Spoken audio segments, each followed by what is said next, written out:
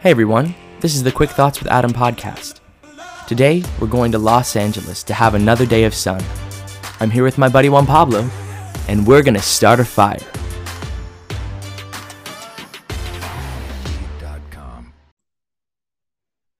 Welcome everyone, this is the Quick Thoughts with Adam podcast. I am your host, Adam, and today I've got my friend Juan Pablo here. Juan Pablo, tell us a little bit about yourself. How are you doing today? Hey there, I'm well. Thanks for having me. I'm super excited for this. Of course. I've been waiting. The previous two have been awesome, so I'm hyped. Yeah, it's very exciting. Unlike last time when we recorded Raiders of the Lost Ark, the first episode hadn't even come out before. So I'm really excited that you've been able to kind of get a feel for the structure of the podcast. We're kind of trying to switch it up. I just want to let everybody who's listening know that we're moving the movie news towards the end of the podcast. But don't let that bog you down, because I know you're here for the stuff about the movie. So just so you know, at the end of every episode, in case you haven't listened to the whole end of it, I do a teaser at the end of it giving a quote from the movie or a line from it. So it should be very exciting. Today we're talking about La La Land. It was written and directed by Damien Chazelle. Damien Chazelle also did Whiplash and First Man, both very good movies. Have you seen either of them? No, actually, I have not. Those are on my watch list, though. I really need to watch those. I strongly recommend them. Damien Chazelle is very dynamic and very relevant at this time. Whiplash was 2014. First Man was 2017. Whiplash followed Miles Teller and J.K. Simmons, who also makes an appearance in this movie. Yeah. As well as First Man, which also starred Ryan Gosling as Neil Armstrong. It's mostly about the Apollo 11 missions. So, but getting into more of this La La Land stuff, written and directed by Damien Chazelle, great guy, starring Ryan Gosling and Emma Stone, who also starred in another movie together. I am blanking on the name at the moment, I know that they were in one together. Anyways, so music by Justin Hurwitz, and just some fun facts about the film and the people behind it. So Damien Chazelle was he is best friends with Justin Hurwitz, who wrote the music for this film. And they actually began working on this script during their college years together. In college, they were working on the script. And of course, I mean, it's college, so they were not really anywhere near a budgetable thing that they could make into it. As well as the fact that Justin Hurwitz has done the score for all three of Damien Chazelle's movies. So he did the score for Whiplash and he did the score for First Man, both standout movies with the score. So I want to talk about the Oscars in this movie because it's very interesting. Before we get into that, actually, Ryan Gosling, I don't know if you knew this, but Ryan Gosling spent 3 hours a day, 6 days a week, learning piano just for this movie. That blew my mind when I read that. The dedication. I was researching, and wow. It's crazy. I don't think I would have the kind of attention span for that. As any, as being a musician or trying to be a musician, you just envy that. It's definitely crazy. And no hand models were used at all in the movie. It was him. For his piano playing. It was very impressive. Yes. I believe that it's dubbed over by the composer, Justin Hurwitz, for a couple of the scenes. Okay. It is dubbed over, but all the handwork is Ryan Gosling. And it's really impressive. You can see it. No, it looks real. It's like the equivalent of doing your own stunts, but I would say more dangerous because you have all these music people who are going to come after you if you do something wrong. And I also heard that both Emma Stone and Ryan Gosling, not very good dancers either. No. Not very good dancers. No. And they learned dancing. And they had some pretty intense choreography. It's crazy, especially if we think of A Lovely Night. That dance sequence stands out to me. It's amazing. Yes, it's just amazing. That's the way to put it. On to the Oscars for this movie. Emma Stone, of course, won Best Actress. Very, very, very good call on the Academy's part. She definitely deserved it. Damien Chazelle got Best Director. He's the youngest director to win the award for Best Director, which is crazy to me. And how old is he? Let me look that up really quick. Damien Chazelle, I believe he's in his 30s. I think he's 37, if I'm correct. Yeah, that's crazy. Damien Chazelle.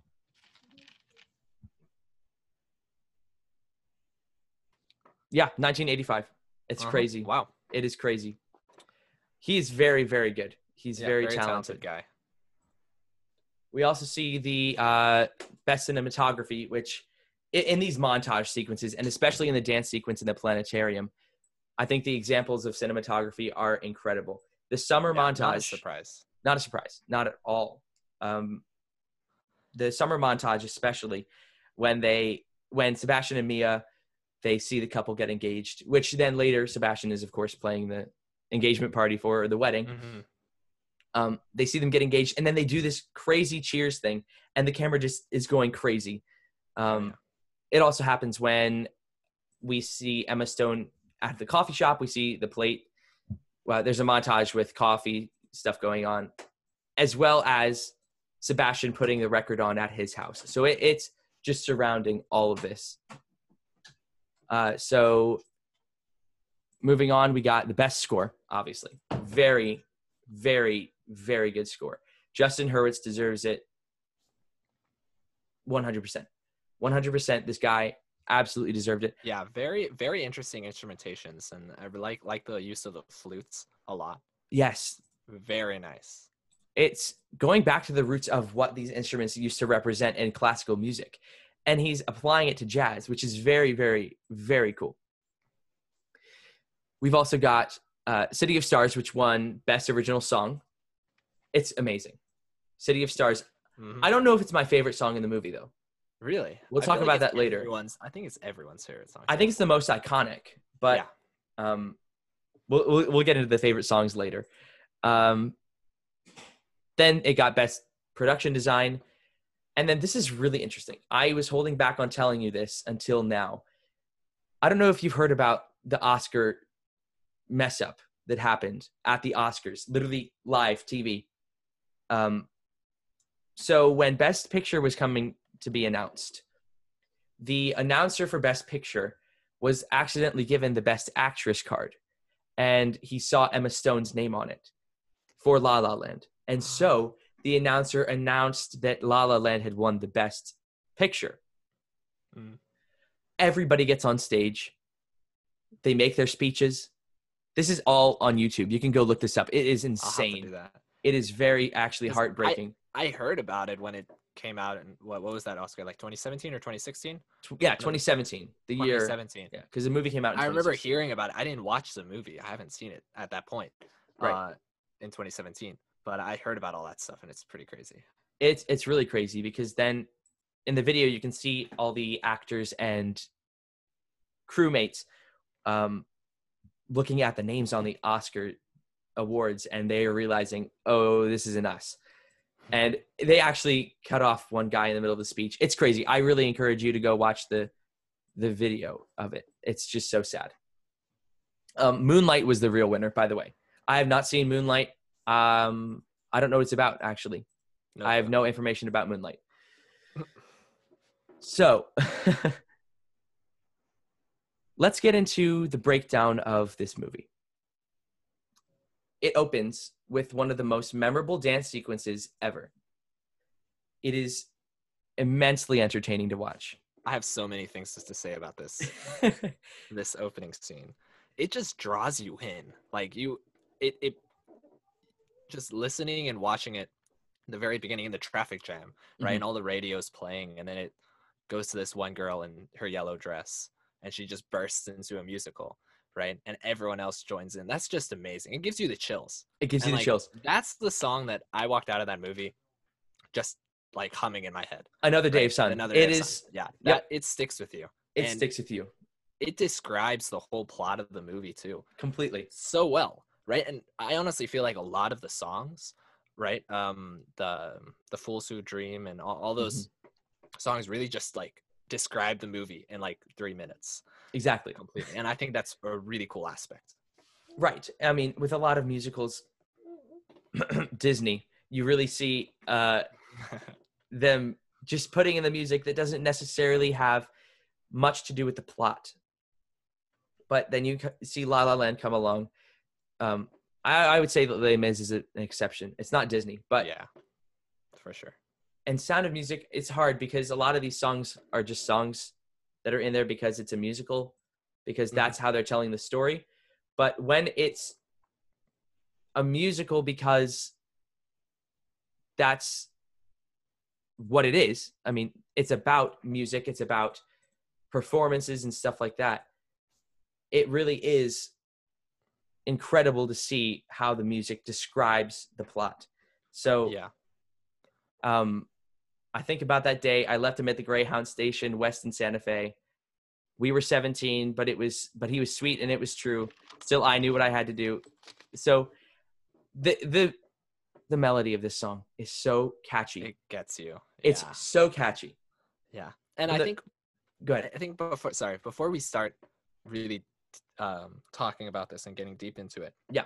It's really important to keep in mind a lot of these old school musicals, Mm-hmm. like the old Hollywood kind Fred of Astaire. musicals, like all those movies. And this movie just really captures and takes from so many of those movies and brings it into this more contemporary film, right? But also having this touch of old school, all these bright colors, right? It's really cool. Exactly. I completely agree. And it really throws you off because you're like, okay, what year is this set in? Because you see people with cell phones, but then you see people with nice cars and Ingrid Bergman posters in their room. It's timeless, really. It is timeless. You're completely correct. There's very little use of technology, except for the first scene with Emma Stone. We'll get into that later. But they actually closed down a freeway just to film this sequence. And I don't know if you noticed, but this entire sequence, up until the cut for the coffee scene, it's one take. It's ridiculous. That blew my mind. Crazy. And a couple other scenes are in one take, right? Yeah. It's like there are really long takes. 8 minutes of just one take. And like imagining messing that up 4 minutes through a 5-minute take, right? It would be incredible to have messed up like the 50th take of when you're closing down a freeway. You don't have a lot of time to like film it, you know? Yeah, for sure. And I feel like the one take approach that they take it really, really draws you in, right? Definitely. It keeps you in the movie. It keeps your attention. Like in 1917, I'm glued to the screen every time I watch that movie. Oh yeah. It just really draws you in. That's like, I think that's like the there. point of this movie. Exactly. The realism is ridiculous. Especially with the dialogue in this movie too, the realism of the dialogue. Yeah. So we go through and we pan down from the sky. We see all these cars, different radio stations playing. Of course, this lady starts humming and singing. And then everybody just gets out of their cars. And there's a scene where like the camera goes over the barrier, the median in the middle of the road. And my sister pointed out something really funny, actually. Both of these streets, there's a median, right? But both cars are going the same way, which is kind of odd. I didn't notice that. Yeah, it is really weird because That's very weird. Of course, they're loading onto the same freeway. I wonder what it is, but it was really kind of jarring to see that both cars were going the same way with a median in the middle. Yeah. I mean, in Texas, we see the HOV lanes and stuff like that. But in Maryland and stuff like that, it's not there, you know? Yeah. So we get these awesome one takes. Are we going to talk about the fact that there's like a drum section in the back of a truck? I know. And just like a bass player ready. Bit of a nitpick. Yeah. A bit. I don't think you can nitpick it though. You can't nitpick it fairly. Like it's a musical and it's a musical, right? Everybody's dancing on a highway, singing the same words. They have skateboards and bikes, and right? Going over cars and stuff. You can't nitpick it. No way. And they're all dancing in unison. That was one of my favorite things. So when that he opened up the back of that truck and that band was there, and then everyone started dancing, and like the cultural difference too. Exactly. And everyone dancing in their own styles and just really embracing themselves all as one, right? And exactly. That's super cool. And I think there's also something to be said. Like it's kind of cliche, but I think it's worth mentioning that they're all in a traffic jam, right? They're all at a stop, right? And like if you think about it, cliche again, but we're all in a traffic jam, right? We're all in a traffic jam, making stops and then stopping and going, right? And why not get out and sing for a bit, you know? Exactly. Make the most of it. Yep. Another Day of Sun as it's It's incredible. perfect. It's perfect. Everything about this sequence is great. Did you have anything else you wanted to say about the dance sequence, or? No, I think about that. That's it. I get chills every time I see it. It's I love it. It's incredible when they're my all favorite dancing on opening top of their scene. cars. This is one of the best openings to a film. It really gets you into the tone of the movie, what the movie's going to be, and just the American dream, quite literally. Hmm. Being able to go out there and make it, Los Angeles. Yep. LA, La La Yeah, Land. baby. Yeah. All right, so then we move on to the introduction to Sebastian. We see him in a car with a bunch of cassette tapes in the back seat, and he's just rewinding this tape and listening to this one section over and over again. This is the first time we see him with his music. We both get introduced to Mia and Sebastian in their hobbies, right? So we see Sebastian with the music, and then we see Mia auditioning or practicing her audition. And then, of course, Mia is stuck on her script, and the traffic starts to move. And Sebastian just introduces the long honk that we'll see later on, especially when they begin dating. Spoiler alert.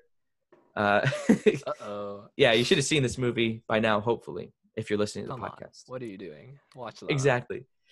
Also, I don't care that I'm offending you. It's kind of your fault if you haven't seen this movie. No, for sure. Don't feel bad. Just go watch it. So far, every podcast.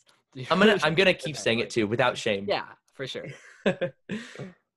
So then he just passes her. He gives her the what's going on, and then she just flips him off. And I mean, what's more realistic than that? Yeah. And, yeah, for sure. And I think that opening from the Another Day of Sun scene, right? Mm-hmm. It's really cool because you see, and really throughout the entire movie, you're seeing both of these people's perspective, right? You're seeing both Mia, Emma Stone, and Ryan Gosling, Sebastian's perspective, right? And it's really cool how it starts off. I think it actually starts off with Mia's day.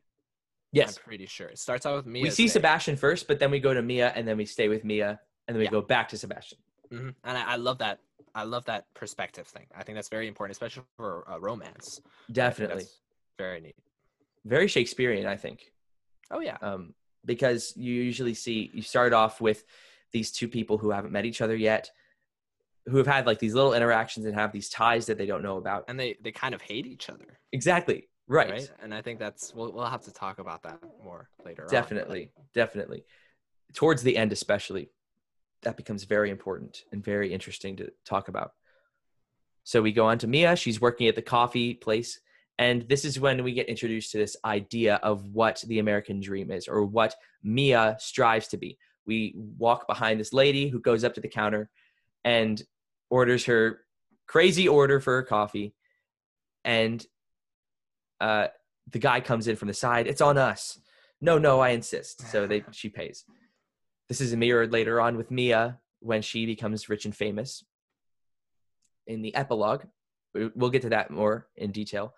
But then Mia is late for an audition, and so she has to ditch. This scene is crazy as well. Did you have anything you wanted to say about that part, or no? No, not really. I do think it's super cool how it's in the Warner Brothers square, right? And they're having a little coffee shop there, and I think it's really perfect because, as you said, it's the American dream, right? And that's where you want to be, and that's who Mia aspires to be, and she does end up being, right? But at what cost? At what cost? That's the big question here. Mm-hmm. So then we get to her audition, and I love how the camera just stays focused on her, even though we hear the director and the casting director talking behind her, or in front of her, behind us, behind our perspective. She's doing really well, it seems. Although I guess we should mention that she does spill coffee on herself on the way out of the coffee shop. So then she has to wear this blue parka. Yeah, that's rough. It's rough. Could you? Rough. You feel for her there. That's just not a good day. Not a good day at all. Right. Again, towards the realism aspect. So she seems to be doing pretty well on this audition that she was practicing in the car earlier. So then an assistant comes and knocks on the window and is let in. And this is right in the middle, the emotional climax of her audition. And she just ends up getting interrupted by this lady who is coming in for a lunch order and for a coffee order. So I've heard stories about this.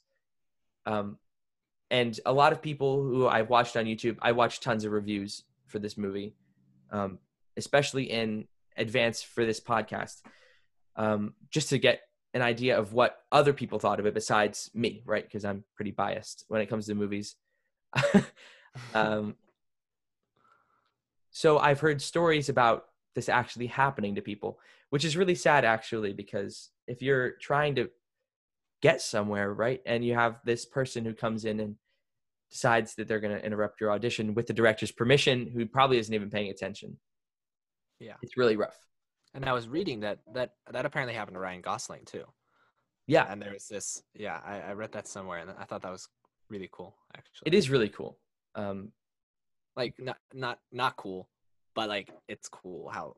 Yeah, it's cool how it's mirrored. Yeah, exactly. Again, towards the realism of the movie, it really. I mean, being a musical, you don't really think about realism, but it is very. You feel it. It's like relatable. Yeah, you know. Mm-hmm. So then I believe we go back to Sebastian's perspective, unless we don't do we go to Sebastian's perspective because someone in the crowd comes after that, right? Yeah. And then they meet at the club. Okay, perfect. So we go to Sebastian's perspective. He gets home to his house and his sister's there. Did you have anything? Sorry, I'm just rolling along. Go ahead. I just want to point out when we're in Sebastian's perspective, right? And he's playing this radio. He's replaying the same opening to a jazz song over and over again, right? And I think that really opens up to like who he is, right? He's a musician trying to nail and understand and analyze the first 5 seconds of a jazz piece, right? To perform, that he's getting ready to perform. And you see him do that in the car, and then when he gets home, right, he puts on the record, right, and goes on his piano and plays the thing a couple times trying to figure it out, right? And that really opens up the struggle of the musician and him coming home too, and his home being in a wreck and him out of money, right? And that whole conversation he has, it opens up that idea of him being a musician and him struggling with it. Definitely. Especially because when you think about the high life of musicians and actors, you don't know the story of the ones who didn't make it. You know, you only see the people who made it, the famous people, right? So it does play into this idea that you're not going to, you know, make it the first time. It's really a risk. It's a 50-50. It's like a coin toss based on, I mean, really chance. Really on the coin toss. For sure. Some make it, some don't. And that's part of what we see in these introductions. So then his sister's there sitting on a stool that he doesn't want her to sit on. I forget who signed it, but it was a famous musician. And we see that at his club later on. At the very end. Very funny.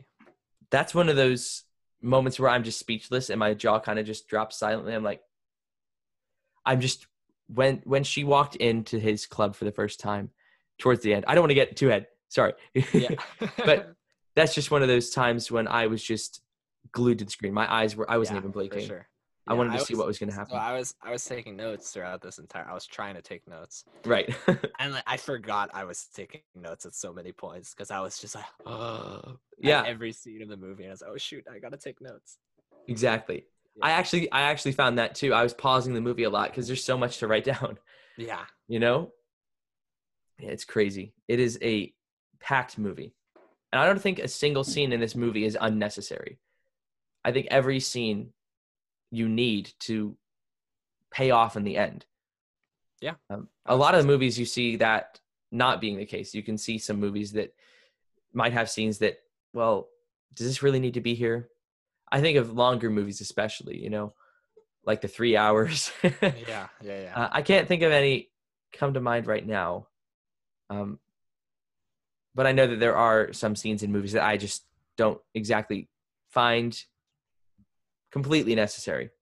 But this movie is an exception to that rule. After this,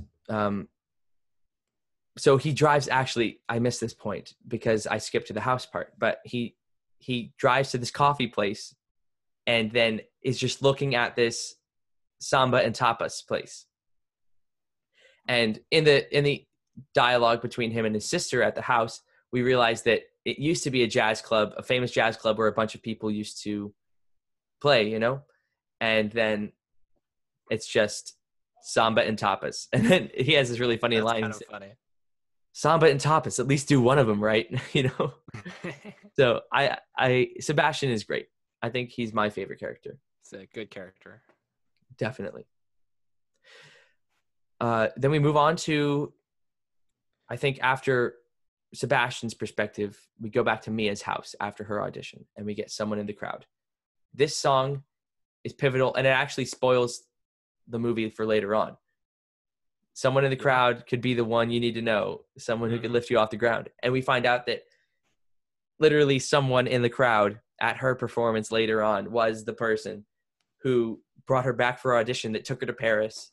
Yeah. And that ultimately ended up splitting her and Sebastian. Yeah. But before we get all the way down there, we see this idea of what, you know, the famous person's life is, with the partying. And these three roommates of hers, I almost find them annoying, but they're charming enough that I'm just like, okay, I'm having fun with this. Yeah. But also with some of the vocals and the instrumentation, the jazz really shines in this song especially. Yeah. So she's debating whether or not she's going to go out with her friends. And then she ultimately decides to go out. And this scene when she walks out, and then we finally get like the bridge in between the song and the last refrain, you know, we get the bridge when they're outside dancing, right? And that scene where they're all walking towards the camera, that to me is the embodiment of what they think this life should be. And that's why they're doing this. Yeah. They're doing this to fit in with what the high life is, you know, what they think it is. Yeah. And I think that what really adds to this are the colors, especially of their dresses and in their apartments. Yeah. Right. There's so many colors. Like, it's a Technicolor world, and it's it's awesome. It really adds. I wish that the director would give us some like clue to what all the different colors meant, because it's really interesting. I've seen some breakdown videos. I haven't watched them, but I've like seen them on YouTube, you know, scrolling through. I really do want to check out what like this color stuff could mean, because it's really prominent in this film. Yeah, I have a couple things to say that about later on. Gotcha. But, I also think it's very interesting that I really like that the dresses are really simple. Like, they're very simple. They're just colors, really. Right. Like a couple fancy skirts here and there, right? But it's simple stuff, right? And I think that's very cool. I was reading some stuff about Emma Stone and the costume design for the movie overall, right? Yeah. And that's something that they wanted to go for, right? It was just the simple, colorful dresses look the best, right? And that's usually people think like over fancy with like crystals and whatever, you know. But no, it was very cool. Yeah, it's really interesting to see what the actors have to bring to a production, you know. It's not just the director, you know, laying down the hand, this is what's going to happen, this is everything that's going to happen. It's really, he is a superior in the fact that he has more authority over the production of the movie, but the actors shouldn't be afraid to bring up what they think could add to the movie. I have a really good example of that later on, especially. I love this montage too. So they just finished walking towards the camera. They load up into their car, which we end up realizing gets towed before her and Sebastian meet. Because sometimes when I'm watching this movie, I kind of forget that this isn't the party that she meets Sebastian at, and then they do the lovely night thing. I haven't seen this movie terribly many times, so I mean, 2 times, fairly recently too. So 2 different parties. Very important to realize that. Yeah, exactly. Because one during the night and one during the day. Yes, you're right. So this one's during the night. We see all these signs and stuff. They go to a club with a swimming pool. This is really intriguing to me. What's the swimming pool doing there? I mean, they like, just dive in with their full like tuxedos and stuff, yeah, which I it's a love. party. So That scene is awesome. The cinematography for that scene is incredible. There's a lot to talk about here. There's a lot. We get her, I'm going to say a monologue in her monologue. Essentially, that's what it is. We get her monologue in the bathroom. She goes in there after not having much success, literally making any friends, not even just flirting with guys, But she goes in there and then she walks out. This is a really interesting effect that they use too, where not all the time is moving.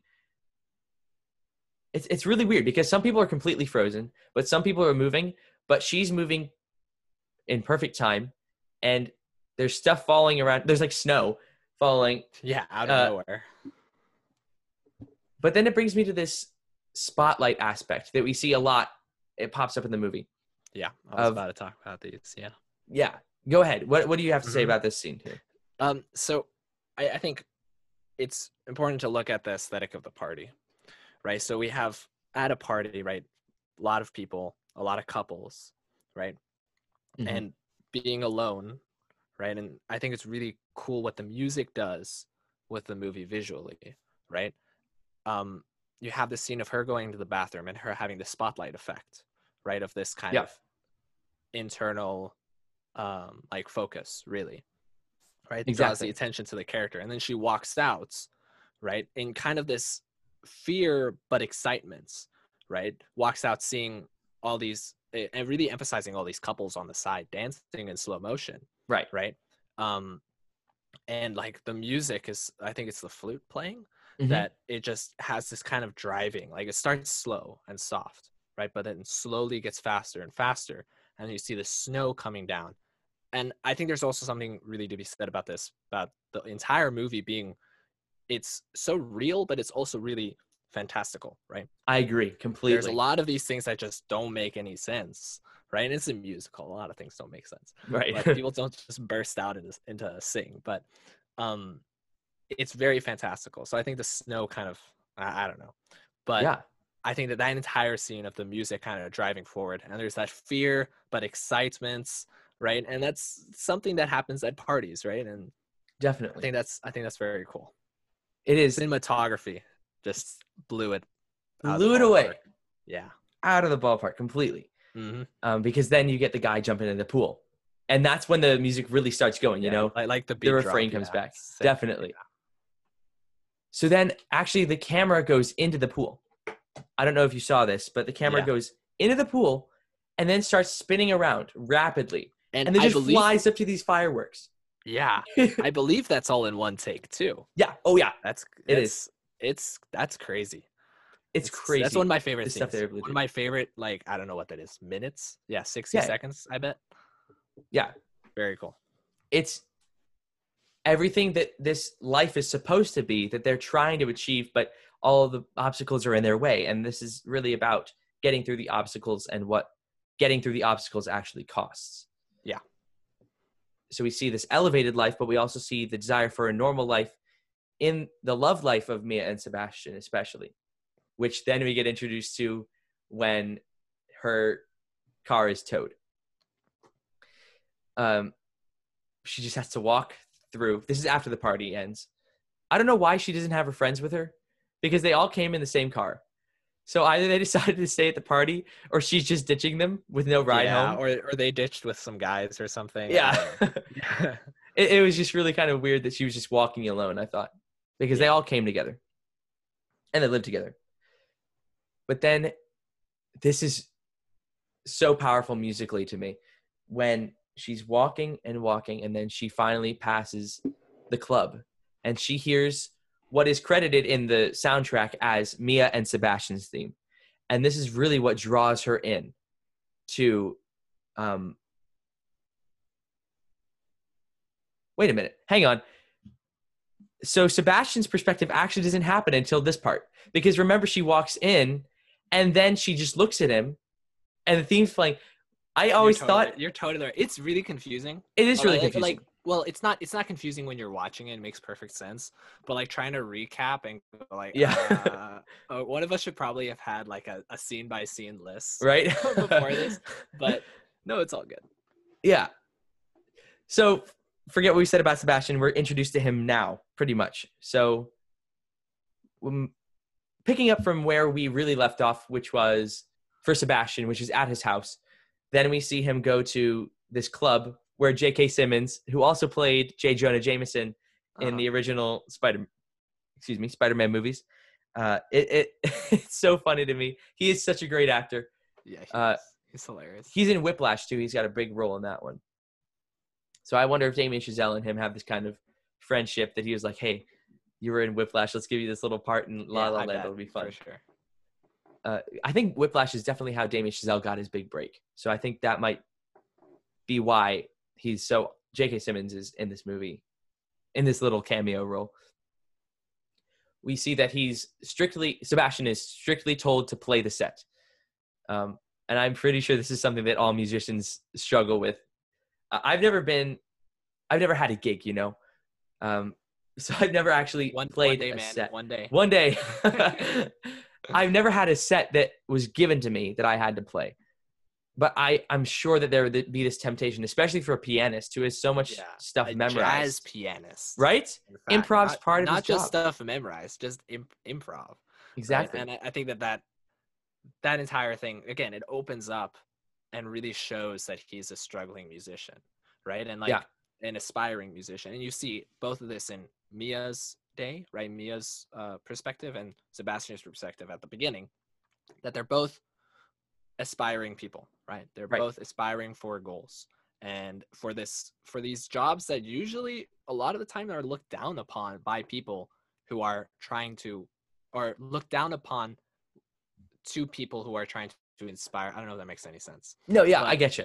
People aspiring for those jobs and roles really are looked down upon, right? Or kind of disregarded by the people who do have those roles. Yeah. And those jobs. Because it's a dream, right? It's a dream that's really fantastical, right? Definitely. And I think dreams have a big part in this movie. And I was kind of catching on to it before the big song, and I was like, oh, okay. So they're obviously telling us that dreams are a big thing. So before the Here's to the Fools Who Dream song, that song is amazing as well. We'll get there. I'm so trying hard not to get ahead of myself because there's so much to talk about with this movie. Yeah. But then it's ultimately his decision, Sebastian, back in the club. It's his decision to go off the set that draws Mia in. Mm-hmm. And which is really interesting. Here we see the spotlight again, right? We see, he's obviously hating playing these boring Christmas tunes. We Wish You a Merry Christmas, right? Noel, and all this corny Christmas songs, right? And he just can't help but like a burning desire, just like to burst into jazz, right? Right. And you see that spotlight of him doing what he loves, right? His passion, right? And I think that's what comes down to what the spotlight is, right? Is this internal passion, right? This longing for something Definitely. else. And it makes me wonder, this isn't just in his head, right? I mean, because he's in his own world, definitely. He's not paying attention to the people around him. If you notice when he's playing the Christmas songs, because this part takes place in winter, which is interesting, because it's LA and there's no snow, of course. Besides in the Someone in the Crowd music number. Apparently. Yeah. But we do see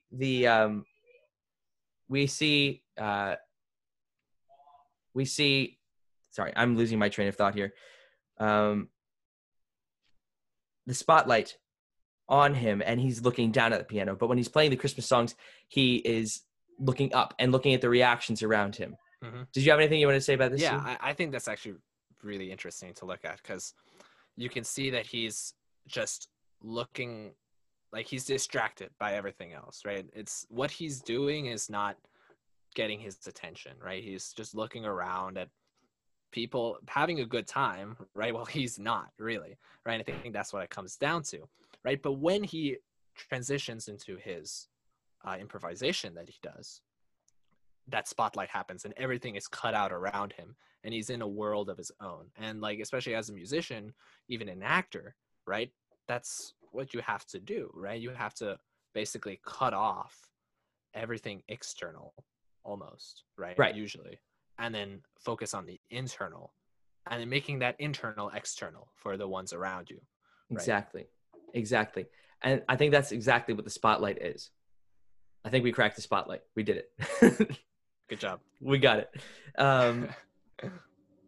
But then, of course, the spotlight turns off and the lights come back on. Everybody's looking at him.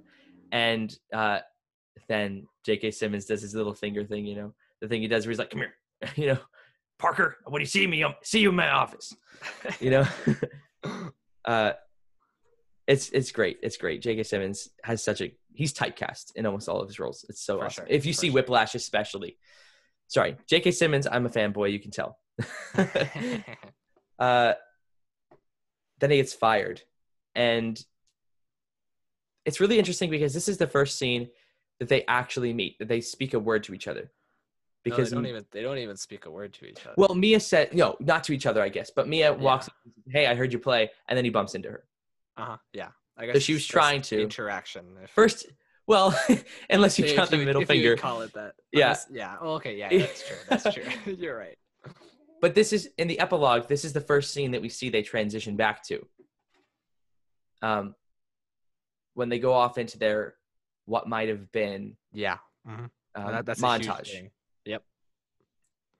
We'll flash back to all these parts when we get to that part, because the epilogue is probably going to take the longest to talk about. Yeah, I think it's important to go through this film in an order, right, Mm-hmm. from beginning to end, because the stuff in the end really has to do a lot with the beginning, right? Mm-hmm. And like, duh, but right. like it especially has these flashbacks and these basically alternate stories, right? Exactly. So they bump into each other, and then I think we go into an audition montage with Mia, right? I think that's next. And she, this is really funny. She has this audition with this one lady, and she says, "This is my classroom, and if you don't like it, the door's to my left." And then, man, I wish I wrote this down. I was thinking about it. I was just laughing my head off in the moment. Do you have the quote by any chance? It's really funny because I do not. Yeah, it's, you know, I'm talking about the Jamal. I do. Yeah, it's kind of typical, and it's just, yeah, it is hilarious. I think she pulls it off great. Emma Stone is hilarious in this movie. Yeah, very good actor. We go from that to then Sebastian. Well, he's trying to land on street. I think this is the switch to spring, right? When then we see them meet at the party. Mm-hmm.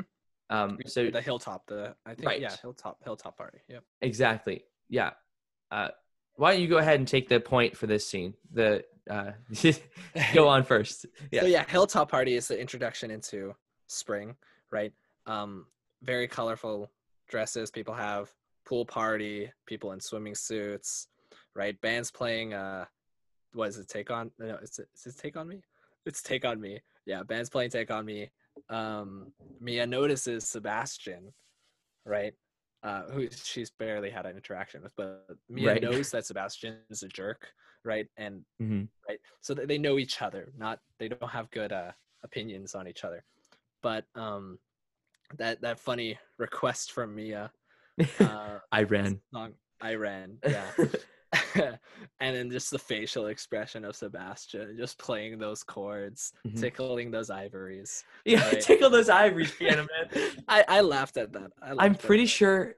I looked this up. I was like, oh my gosh, is that Justin Hurwitz, the lead singer who sang "Take on Me" and all that stuff? Oh, is that really? I think so. I looked it up. It was like this weird article source I'd never seen before. But so I think that is a cameo by him, the lead singer of this band. But Mia is making all these dance moves. She's dancing, like mocking him while the guy's singing "I Ran." And then I love this interaction between them. The first real conversation between them, when after all that, they're talking on the balcony or like the little patio there. And he says, "It is insulting that you would ask Iran of a serious musician. You would ask a serious musician to play Iran. It is insulting." Serious musician? Exactly. This is like where we get into the whole love-hate part, right? Yeah, for sure. Before they really fall for each other, which actually happens literally this night, right? This is, yeah, it is that night. Mhm. Because then we cut to night after this interaction with them. The His Prius sunglasses. car scene, Yeah, exactly. I love his sunglasses. Ryan Gosling just plays with those sunglasses so well. I know, yeah. I think he goes with everything well. Like that's Yeah. He's just so dynamic. Yeah. The epitome of just an attractive man. Right. That's Ryan Gosling. Exactly. So we also see then we cut to night where she's talking to this writer guy who she introduced to later. And it's really funny because he keeps talking even when she starts talking to Sebastian, because he's getting the keys from the what's it called? The valet. Valet. I was thing. totally blanking on the word for it. Yeah. He's getting the keys from the valet, and she's like, "Get my keys." It's the Prius with the little green ribbon on it. That doesn't help very much. Exactly. It's great. Yeah. And then they're looking for it. And this actually helped me one time. I just watched the movie the night before, and I was on my way home from work trying to go to my car in the parking lot. And he says to her when she's looking for her car, "Hold it on your chin and it'll work better. Of course it'll give you cancer, but it's worth it because you'll get your places faster." It actually is a fact that if you put your key fob under your chin, that'll work better. However, it won't give you cancer. Are you really gullible? This was on the IMDb trivia. So I could be gullible, but if it's on the trivia, then it's probably true. There's no way. I thought like Sebastian was straight up just telling Mia to get cancer. Yeah. At that point. I think he's cracking a joke. Hopefully he's not telling her to get cancer, but that's what I heard it as. She does it. He said, "I strongly suggest it." Right, yeah. Then we get probably the best dance number. Yeah. Dance-wise. I think this scene also it's not quite at nighttime, but it's at what they call the golden hour or Right. the magic hour. The magic hour, I think, which is like I forget. It's LA lingo, you know. Yeah, it's at sunset where the sky is just like amazing, Mhm. right? Yeah, they recorded it. I think they had what 4 hours? No, not even 4. Like 2 hours to record it in that amount of time. Exactly. Right. And I think I wrote this down somewhere. They had it took 8 takes and 2 days to shoot. Oh my goodness scene, gracious. which that was a one take scene of the hilltop, the Prius car scene of that choreographed dance and song, right? One take, 6 minutes. Crazy. It's crazy. It's really crazy to think about, especially considering that's not a green screen, people. That is the real thing. So I think there's some editing there for sure. I think so too. Yeah. Filters, yeah. I'm pretty sure. Filters. But I mean, like, it's actually that time when they're filming it. So it's really cool because like the lights are lighting up. Mm-hmm. And you can find a lot of these clips on YouTube, and I really recommend. Like, even if you haven't seen the entire movie, watch the entire movie. But if you're that lazy, then you can just watch a 6-minute clip of just the Prius car scene, and that scene is awesome, right? Mm-hmm. It's really neat. It is awesome, and the musicality of this scene too. I love this song. It's just so much fun, and they're like this is like their love-hate song. Mm-hmm. You know? Yeah, and I think this is also going back to like old school musicals and stuff, and old school romantic movies. Definitely. Right? There's always this kind of like teasing of this love-hates, right? Like these people obviously hate each other, but there's more to it. And especially in this scene, they say it in the song, right, that they sing. Yeah. that everything around them is perfect for two lovers, right? It's Right. beautiful, right? And then Ryan Gosling says that like it's a shame that we're the two the like you're the one with me here, right? I Yeah. wish it was someone else, just like completely roasting Mia, right? And yeah, I think that's really cool. Everything around them is perfect, but they don't want to be there But they don't with want to each be other. there together. Yeah. Exactly. And I'm sure that they would want to be there with other people, right? Like, I'm sure that that's like the perfect scenario if they weren't together, right? And I don't know how much of this is their actual feelings, because I think that this is when their feelings actually grow for each other, when they actually start to, Yeah, flirt with no, each other more. this shoots it off for sure. Definitely. Because then we see later, after this dance sequence, also tap shoes. They have tap shoes. This is really cool. Mhm. During the song, as part of the choreography, Mia has to change her tap shoes from her high heels to her tap shoes. It's Yeah. just so cool. Yeah, and I was reading about how they were choreographing, however you say that word, how they were doing it, right? And the uh, the the director of it said that like, oh, they both need to be in dance shoes for this to work, because they kind of do this. If you watch it, they kind of copy each other and do this symmetrical foot movements on a bench, right? Which is Yeah. super cool to watch. It's really satisfying. Everything is timed so well with the music, and yeah, they have their little tap dancing shoes, and again, these two, Emma Stone and Ryan Gosling, not very good dancers, Nope. that's what I've heard, right? Yeah. So, and they took, what did I say, 8 takes, right? And I Mm-hmm. heard that when they got like the final take, there was just this massive round of applause from everyone, that they were like, oh, that's perfect, beautiful. I really feel like I think that that was the last scene that they filmed. This was the Really? last scene that they actually filmed. That was the wrap. Yeah. So I read also that Damien Chazelle was kind of just standing by the bench, just looking out onto the city, and he didn't want to call it.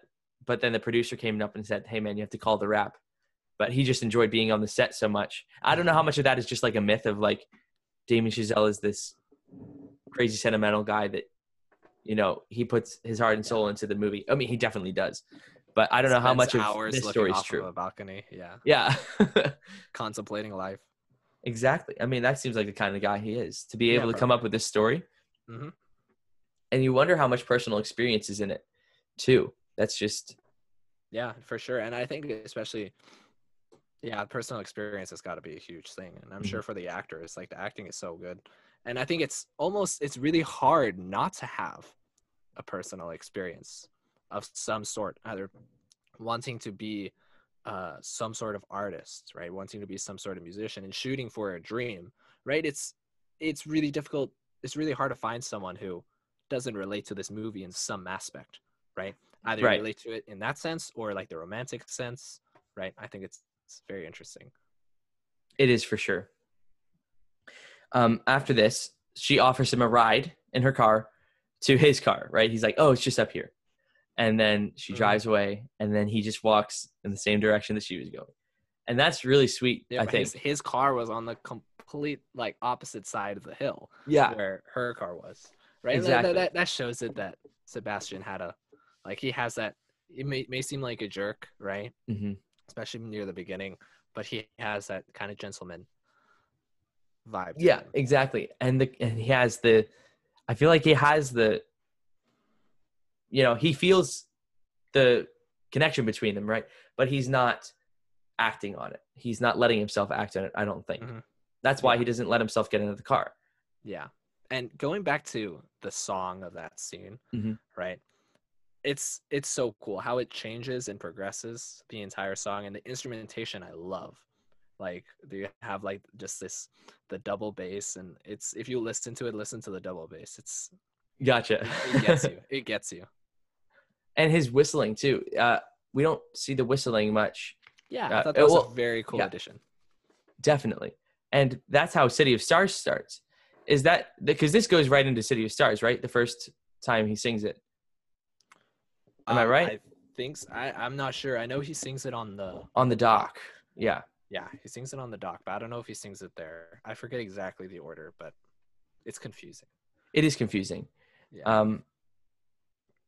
Anyways, then I think So what actually does come next? Because City of Stars, and then they have to start dating somehow. I forget when they actually get going on that. Yeah, she goes. Sebastian goes to the coffee shop and asks. Sebastian goes to the coffee shop and then talks to Mia. You're right. Yes. And then Thank you. They walk Warner Brothers Square together. Mm-hmm. And that's when we really see cool. It is really cool because then we see these directors shooting a film right there, and then they're just having this conversation about where she used to live and her grandmother who used to watch these movies with her. And that's when her love for movies, of course, came to be, and she really desired to be an actress. And yeah, this is really when you see the background of these two characters, right? Mm-hmm. And what makes them want to be who they want to be, right? Who they're dreaming to be. And you see that of Mia, right? Her love for being an actress. Right. And then you see Sebastian's love for jazz, right? And music. And I think that's really cool. Yeah. And I wanted to point out that they're walking by, right? And then they look into this sound stage and they see the set and this director, right? Later in the epilogue, they come back to this. And we'll say that for the epilogue. I actually never noticed that. It's crazy. I know exactly what you're talking about. Wow. And I don't know what the significance behind that is, but it is really interesting that's because that's right out there is where he has the jazz talk with her. Mm-hmm. He's like, okay, why don't you like jazz? Yeah. And that that's very neat. And they're looking at that set, at that back set, and then the thing closes, right? And then this conversation of jazz starts. Yeah, that's what happens. Yep. And then they obviously go to the jazz club. I love this scene. He is going off. Sebastian is just talking his head off to Mia. He's just like, look, see, trumpet's got it now. And the saxophone just took it over. And they're doing all of this without verbal communication. And that's the beauty of jazz. And it's dying. And nobody's listening to it. So very strong points, Sebastian. Yeah, Sebastian, we feel for you, man. We love jazz. You like jazz? I had to say it. I'm sorry. You had to. I like to. So then the jazz club happens, and then we get the summer montage. Well, actually, no. He invites her to the movie, Rebel Without a Cause. That's Monday night when they have Monday night at 10, right? Mm-hmm. That's a really late time for a movie to start. Just saying. That is like in a romantic musical. I don't know. That's as expected. Late night Monday. I guess. Okay. Well, I guess. Yeah, you're right. Yeah. So then she's getting ready, and her boyfriend walks in. I always forget his name, and I always forget that she actually has a boyfriend at this point. Greg. Yeah. Thank you. What a jerk. I think it's Greg. I'm pretty Greg's sure. a jerk. 90%. Sure. Well, he's Greg. It's like it's some sort of basic name. So, sorry to any Gregs out there. Yeah, sorry, Greg. You have basic names. You're still loved. Yes, we love you, Gregs. But I don't like this guy. This guy's just kind of like, he doesn't get a signal at all. And like we don't know anything about him too. Like he's just a hateable guy just because Mia and Sebastian are perfect together. Right. Right. And like, of course, like Mia's at dinner and the guy is just talking over completely and she's not involved in the conversation. Right. But there's really nothing to hate about the guy. I think it's just you hate him just because Mia and Sebastian. I think so too. Yeah. Yeah. Anyways, then she has to go to this dinner instead of make it to the movie. And this scene is awesome because we see Sebastian waiting outside, right? And all this talk's going on about the movie and how they're talking about this conversation is really lost because they're trying to focus on Mia, right? And I think that in the sound mixing, the conversation that the people at the dinner table are having is pushed back. And the music on the loudspeakers, which is also another really interesting point that the movie makes about loudspeakers as opposed to live music. She hears Mia and Sebastian's theme, right? She hears their theme and looks around for him, right? And then she sees the loudspeaker playing the music and that there's no live music there, which is really sad, but really true and really real. Yeah, and like she wants that live music and she immediately connects that song with Sebastian. Yeah. Right. And then thus she ditches the table, right? The dinner She table. dishes the table. She says, "I'm sorry, I can't do this." But again, sorry, I jumped to the loudspeaker point. But they're talking about how trashy movie theaters are at the time. So the couple that Greg and Mia are having dinner with, they're just talking. They're just trash talking movie theaters, which is because then Mia's like, "Well, I'm actually about to go to one with this guy who actually enjoys movie theaters, so I can't do this." And then she runs off, and it's amazing. This is great. This I don't not have a smile on my face for the next 15 minutes of the movie here. Yeah. Because she finally gets there and she walks up to the front of the movie theater and Sebastian's just like, "Oh my gosh, she's here. She's here. She's actually here." And so he stands up and waves her over and she runs over and then the movie starts. And the romantic stuff at this part is just so strong because it's so sweet. It's very sweet. It's very sweet. Like everyone's dream. If you want to talk about dreams, right here, this is the dream, right? So they start holding hands and then they're about to kiss and then the film melts. Boom. And then they get kicked off. Now, I don't know how realistic this is because if it's a 10 p.m. movie and they go to the planetarium after, which is also my favorite dance sequence. That's, I think A Lovely Night stands out more, but I think that the planetarium is just the one I would go to. That's my go-to dance sequence for this movie, especially when she turns on the stars. So they go to the planetarium that was in the movie that they were watching, and they just start dancing. And the music in this scene is just, this is the pinnacle, I think, of their relationship. Right here it's like right before the climax, before he meets John Legend's character. Is it Keith? Is Keith his name? Keith. Mm-hmm. And something to say here, going back to this movie being really fantastical, right? They start flying. Like, what the heck? They're dancing in space. And, like, it's just really romantic, right? And that's what the feeling can be, right? Dancing in just space. And they're doing that, and it's as you said, it's like it's the peak of their relationship, right? Everything's perfect, everything's gonna work out, right? They have each other, right? And then it goes slowly but surely downhill from there. And it's actually kind of depressing how far it goes downhill here. So then we get, after this, they finally kiss, and it's sweet, and yay, kiss. Yay, kiss. I love how, like, maybe 7 years ago we'd be ew, they're kissing, but now we're all like, yes, this is the pinnacle of romantic. It's just everything romantic. Yes. But that really, because then the brass, or like the just swell that happens when they finally kiss, they get lowered down from the space, or should I say raised up, because fun fact, here we go. This scene was shot in reverse. Really?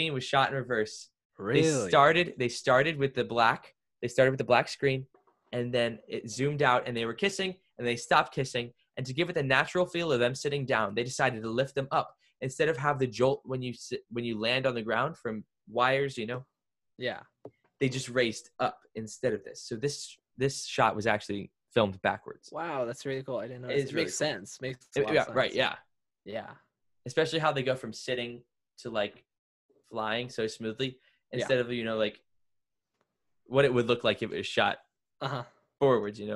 Yeah. And then we move on to summer. Now, summer's very fun. Summer is probably the most fun in this movie. I have a lot of fun with this because this is actually the climax of their relationship, right before Keith. So we see their engagement party, or they see the couple get engaged, and so all this stuff's happening. This montage is great, and of course Sebastian's playing Jazz for the Lighthouse jazz club. And so this scene where they're doing these quick turns from, it's one take in the Lighthouse Jazz Club where Sebastian's playing piano and Mia's dancing over there, this is one take, and Damien Chazelle, the director, is actually sitting next to the cameraman, tapping him when to switch between each one. There's you got to watch the video for this. There's a video for this. I'd say the behind the scenes for the cinematography on this one is incredible. It is truly amazing. Anyways, we move on from here. The summer montage fades into them just sitting at the lighthouse listening, and enter John Legend to ruin everything. The legend, John Legend, to ruin everything. Keith is here, and he's here to make a proposition. Yep. An offer Sebastian can't refuse. And this is really interesting, right? Because you think about, was it a bad thing that Sebastian joined this group? Right. And I think this is a very interesting part because we get to see the perspective of both Sebastian and Mia again, right? And I don't know if this is maybe going ahead a bit, but I'm going to talk about it. No, go ahead. Please do. So at first, right, Mia, there's this little interaction that Mia and Sebastian have, right? And Sebastian says, yeah, this is a whole summer when they're living the high life together. They love each other. La-di-da. Then, and Mia comes up with the logo for Sebastian's club, right? Which actually, it was Emma Stone's idea that Mia would be the one to come up with the logo. Oh, cool. Yeah, Emma Stone brought that to the table. I was just stalking the IMDb trivia for like an hour. It sucks you in, man. So, and then there's this whole interaction of Mia and Sebastian. And then in one scene, Mia's on the phone with her mom, right, talking about Sebastian, right? So Mia's like, oh, yeah, he's a super nice guy, and he's a musician. And her mom's like, oh, a musician, right? Typical. Right. And then Sebastian's overhearing all this, and they're talking about the club, right? Mia and her mom are talking about the club that Sebastian wants to start, and they're unsure about how he's going to get the money, right? And it's not very assuring, right, for Sebastian, and that kind of hurts him, right? And he's like, I really need to step up and get this stuff. So from his perspective, he hears all this as if that accepting the job offer from John Legend, from Keith, is what Mia wants, right? Right. What Mia wants. And especially when he's playing the music, right? We Can Start a Fire, right? Oh my gosh, what a banger. By the way, we're supposed to enjoy it, but Sebastian's not supposed to, I don't think. Because it's not his kind of music. No. But like, you see him with a smile on his face doing that, playing those songs, because he thinks that's what Mia wants for him, right? To get this opportunity, to get money, and to start his club, right? But then things change. Yep. Yeah, really fast too.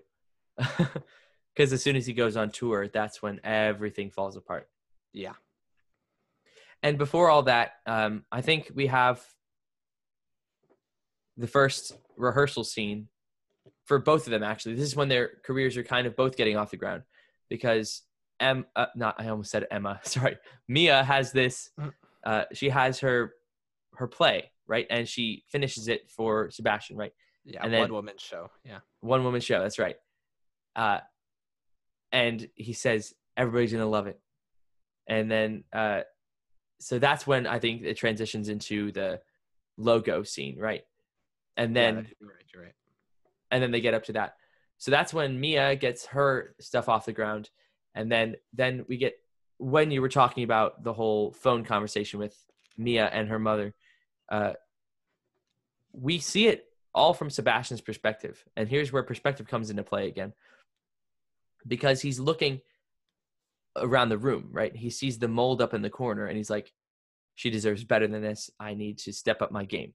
That's when he decides to join Keith. And I think it's a straight cut right from there to him walking into the first rehearsal. And so, Yeah, and signing the contract and yeah, it's crazy because he's basically selling away everything that he stood for this girl, you know? yeah.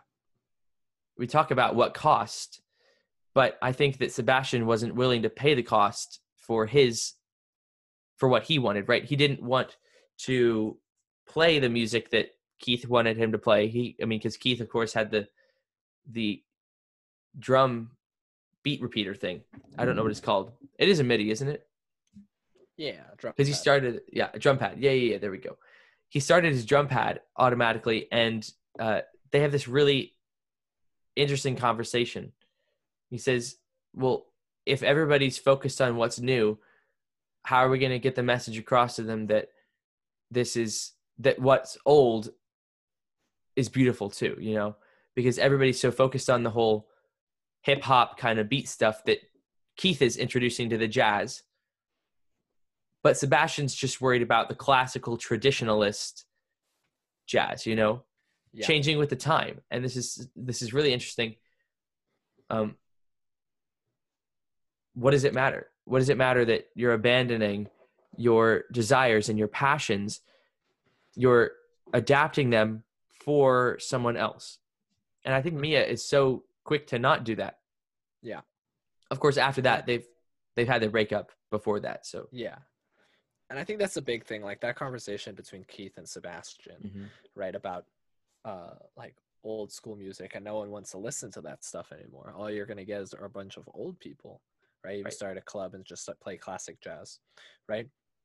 And like the sad case is that that's true. Yeah. Right? Like it's 100% true. And people always want to hear new stuff. Right. And I think about something about jazz is that it's new every time, right? Every time, yeah. And that's really the main deal with jazz, right? And yeah, that's a very good point that Keith brings up.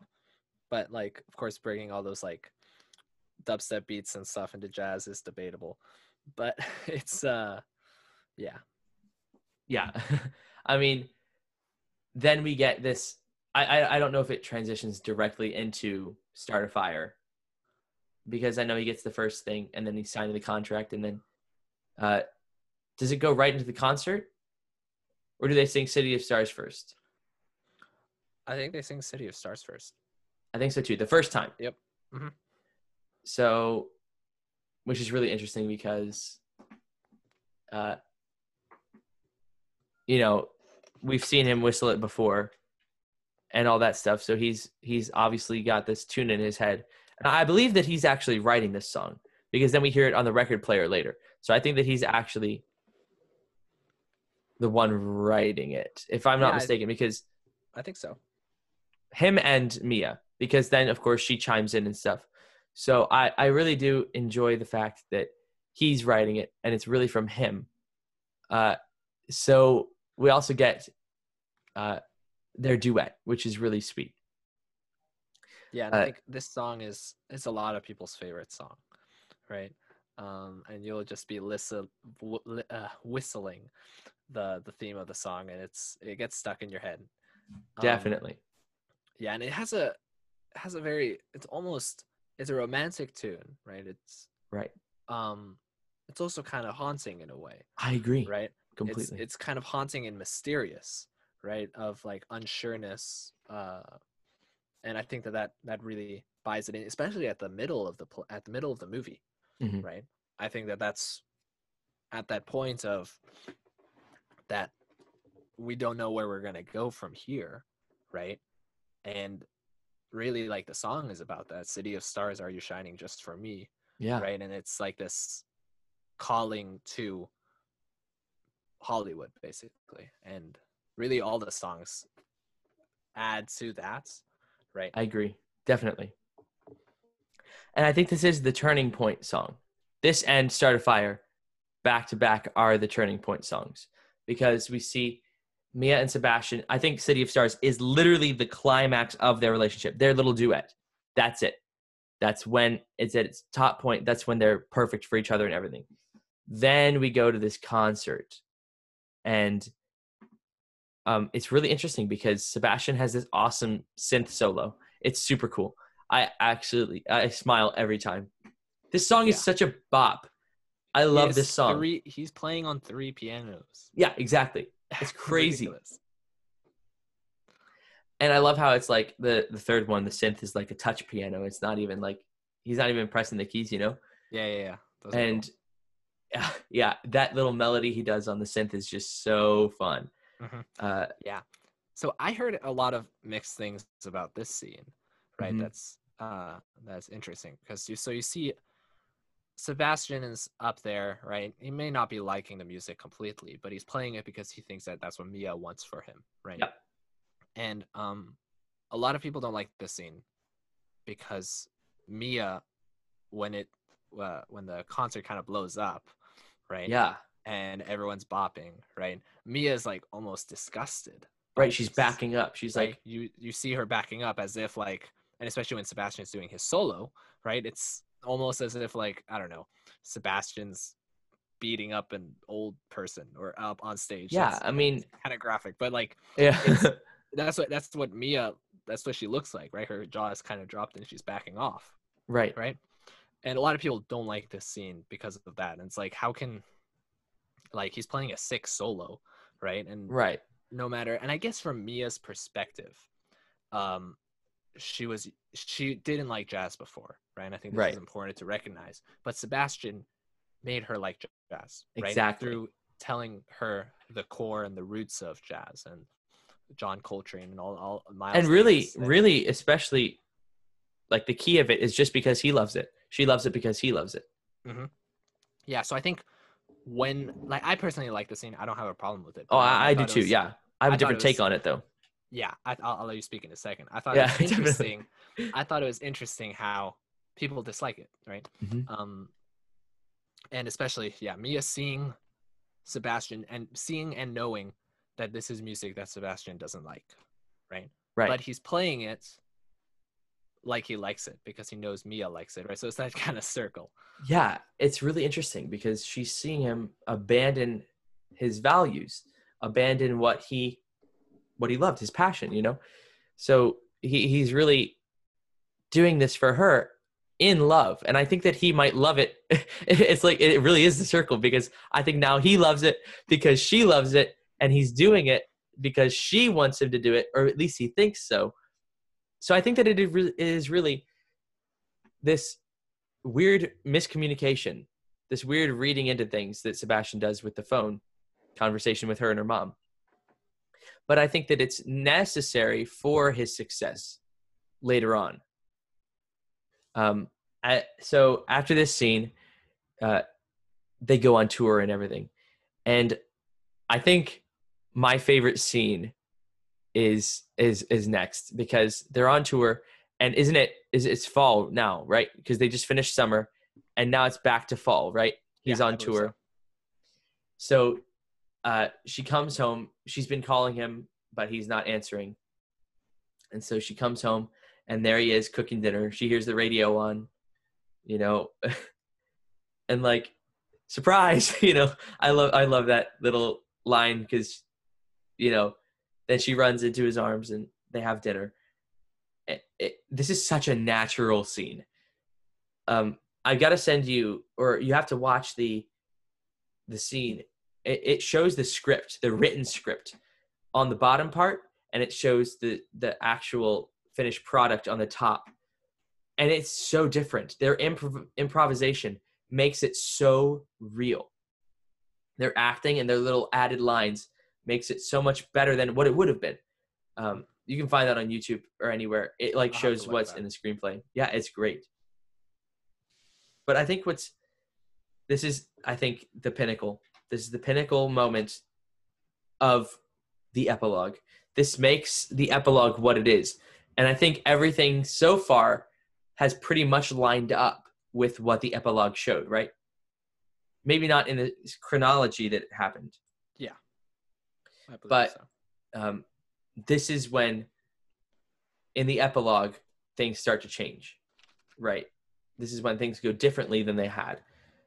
I could totally be mistaken, but I believe so. Mm-hmm. So then we see this argument scene, and it's actually heartbreaking, like, to me, because I was rooting for them so hard. I was like, oh my gosh, this is great. Yeah, you ship the two of them completely. And their Completely. chemistry, and as actors, Emma Stone and Ryan Gosling are really good, and they have very good chemistry. I completely agree. They just shine in this movie. And when you see them fighting, and her saying, why are you doing this? I thought that you loved jazz. And he says, I do love jazz, but I'm doing it for you. Mm-hmm. I'm playing in this band for you. I thought this is what you wanted. And she says, no, I wanted you to be happy. I love jazz because you love jazz.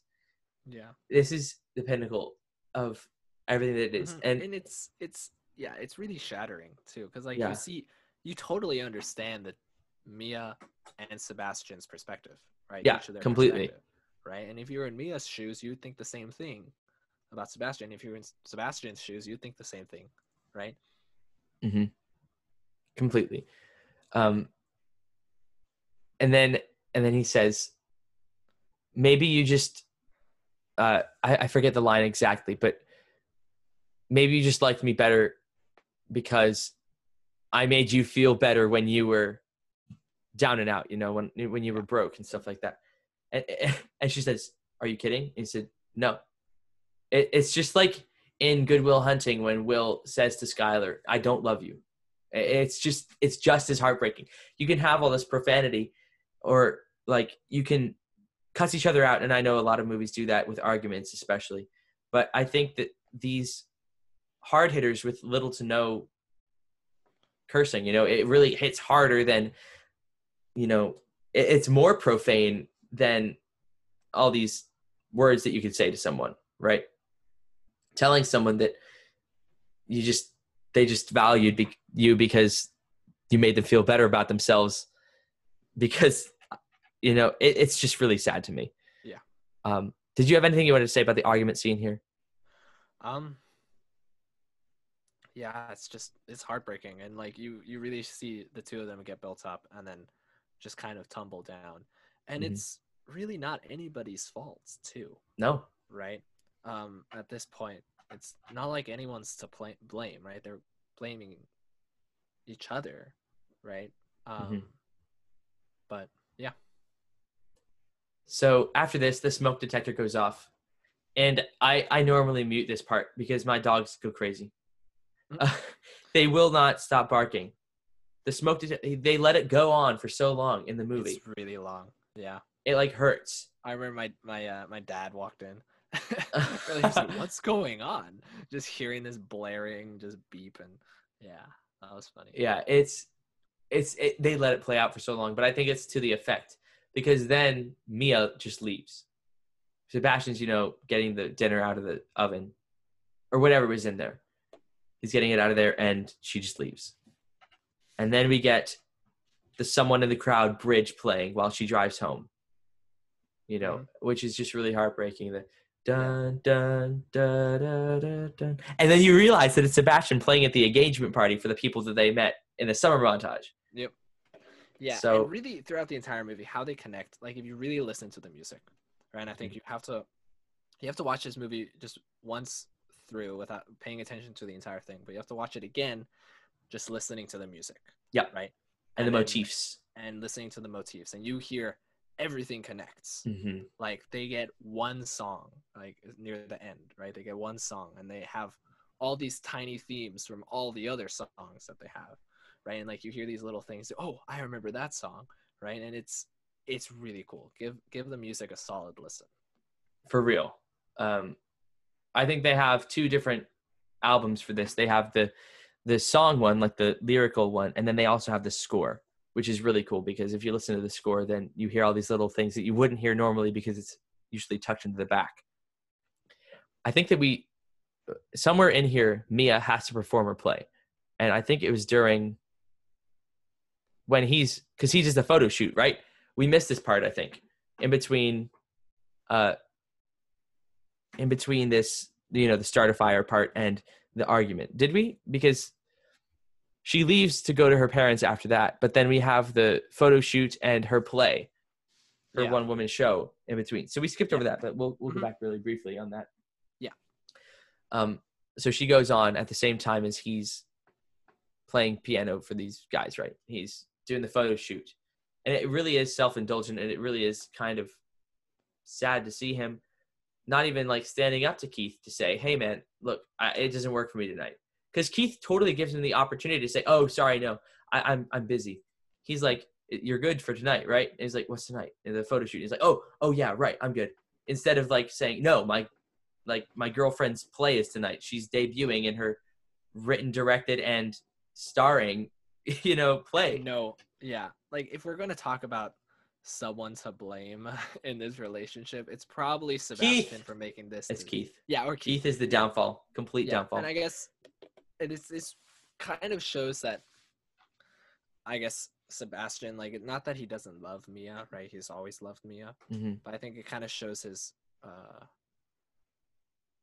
I guess, doubts in the relationship, right? Or like what he's doing, right, with this band with Keith is almost more important, and he cuts it close, right, with coming to Mia's, but he misses it completely, and that's kind of yeah. Like, because then he's out there. This is after the argument. It's got to be, right? I think so. Yeah. So we were right. Sorry. Because then she storms off. Then she's like, "Oh, I'm going to my parents."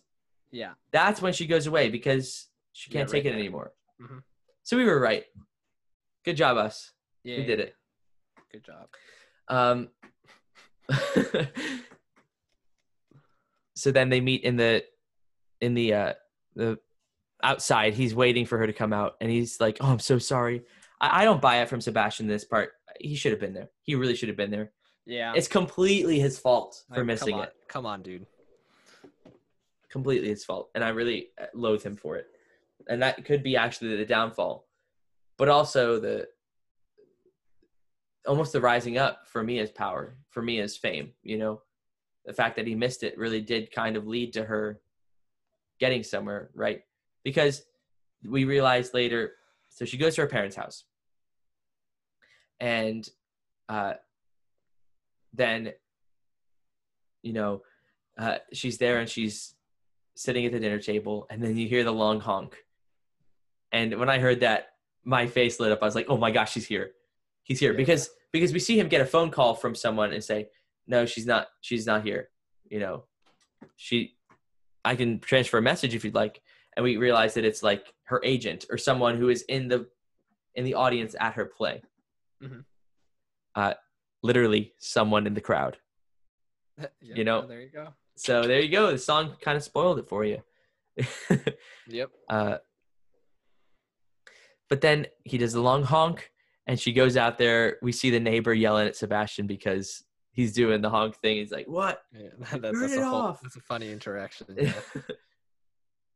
But then she goes out there, and he starts screaming at her. I love this scene because he's kind of coming to his senses.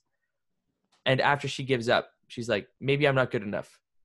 And he says, but you are. And she says, but what if I'm not? He says, but you are. Well, I'm really not. It's really sad because kind of him missing it kind of took down her confidence a little bit, I think. And when he's here telling her, look, this person was here. We can go do this. She was there. She saw you do it. She wants you for this role. You got to come do it. I think that's when he's like, 8 a.m. I'll be outside. You better be here. So then he shows up. And then, did you have anything you wanted to say about this part here? No, not really. Yeah, that just kind of shows that Sebastian's still, like, he's not a complete jerk, right? Like, he is a jerk for missing her one-woman show. Right. But he still cares about her. Completely, I think. Anyways. Then he pulls up, and then in the morning, she's late. He kind of starts to drive away, and she's like, what? Wait. I was grabbing coffee. And he's like, oh, okay. So then they go back, and this is basically the end of the third act of the movie. Basically, if there wasn't an epilogue, this is where it would end. Her going out of her audition and hugging Sebastian, the end.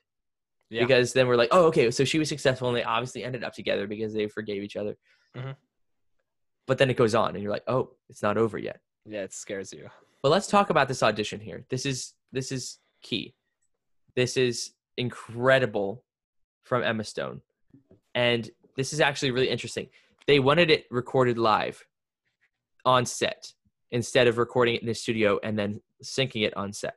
So what actually happened was Emma Stone had an earpiece with the composer Justin Hurwitz playing in a different room, and it was connected and it was all live. And so she sang along to the live piano accompaniment to the song. And wow. I mean, because you really need that transition from talking into singing that she does when they tell her, oh, just tell us a story, you know? Yeah, it's kind of weird at first because like she's just speaking and then like I forget, like she says just one word. I forget the exact word, but like she says one word in kind of a weird tone, and you're like, whoa, she said that kind of weirdly, and then she starts singing, and you're like, oh, okay, Exactly. I thought that was funny, but I didn't realize that they did that live.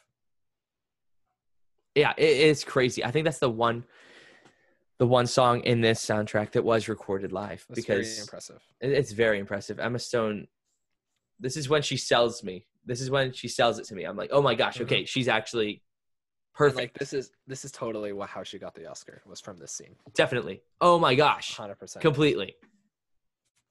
I love this scene so much. And so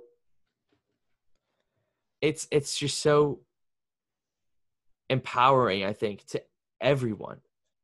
Like, it's okay to dream. You can dream. You don't have to. You can do what you want to do without, going crazy, I mean, you can't obviously be a superhero, right? Yeah. I mean, you could, but hey. And again, this is one of those songs that just like basically Damien Chazelle just told Emma Stone like, hey, it described like the entire movie in 5 minutes with only moving your face, right? And she does that perfectly. Yeah. Right. And we get Standing the spotlight still, again. only moves her face. We have the spotlight again, right? And just to quote a song, the song, right? Yeah, here's to the ones who dream, foolish as they may seem, right? And it's that whole thing of dreaming and shooting for it, and that's really what the entire movie's about. And in all the songs, there's references to that, right? Exactly.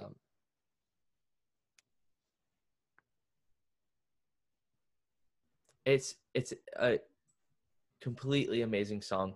Her performance, it's just almost tear-jerking because, like, to me, what I want to do for, my career, I want to write movies and stuff, right? It's a big dream, Yeah. It takes a lot. I mean, and seeing this movie, you're dreaming, and it tells you, look, these things are hard, and like opportunities come up and opportunities go down. And I think this is really the message of the movie, but sacrifices are going to have to be made. And at the end of the day, the sacrifices that you make end up, or the experiences that you gain through your life, it really pays off in the end. Especially in the epilogue, we see that, because I don't think either of them would be where they end up if it weren't for each other, which is so key. Sure. Mm-hmm. I kind of want to move into the conversation on the bench before the time jump. Did you have anything else you wanted to say about the audition scene? Not really, just it's amazing scene. I think this is scene. Yeah. The definition of a perfect scene. And it's only Emma Stone. Yeah. Perfect scene. Perfect. Absolutely. She goes out and tells Sebastian how well it went. And they say, so where are we? This is the conversation on the bench after. They're like, in the park. And then she says, no, where are we? And then he says, well, I don't know. I mean, this is taking you to Paris. I'm trying to stay here and start my club. So if you actually go to Paris, I can't come. I'm going to be here, right? So it shows that Sebastian now doesn't want to take the leap, where he would have earlier for her, right? But since this argument happened, since he realized this is what needs to happen for me to get my club, to get my dream, it's really sad how their dreams kind of end up tearing them apart. Yeah. Did you have anything you wanted to say about the park scene before they split up and go to the time jump? Not really. Yeah, it's kind of sad dialogue, but funny too. Yeah. Like they remark on the view and look at this view. Right? Oh, it sucks. It sucks, yeah. It called back to the lovely night, you know? Yeah, exactly. Oh, man. Yeah. Are they – so actually, I don't remember. I'm just wondering now. Is that the bench that they were on for Lovely Night? Are they sitting on that bench? I'm not sure. Is that where they are? It might be. I think it's a different bench. Probably. It'd be cool if they were there, I think. I don't remember. They don't show any sweeping shots either. They don't show any wide angles. It's all close up, you know. Yep. So then I was kind of shocked by this. And we get the 5 years later. This is like the end game, 5 years later thing.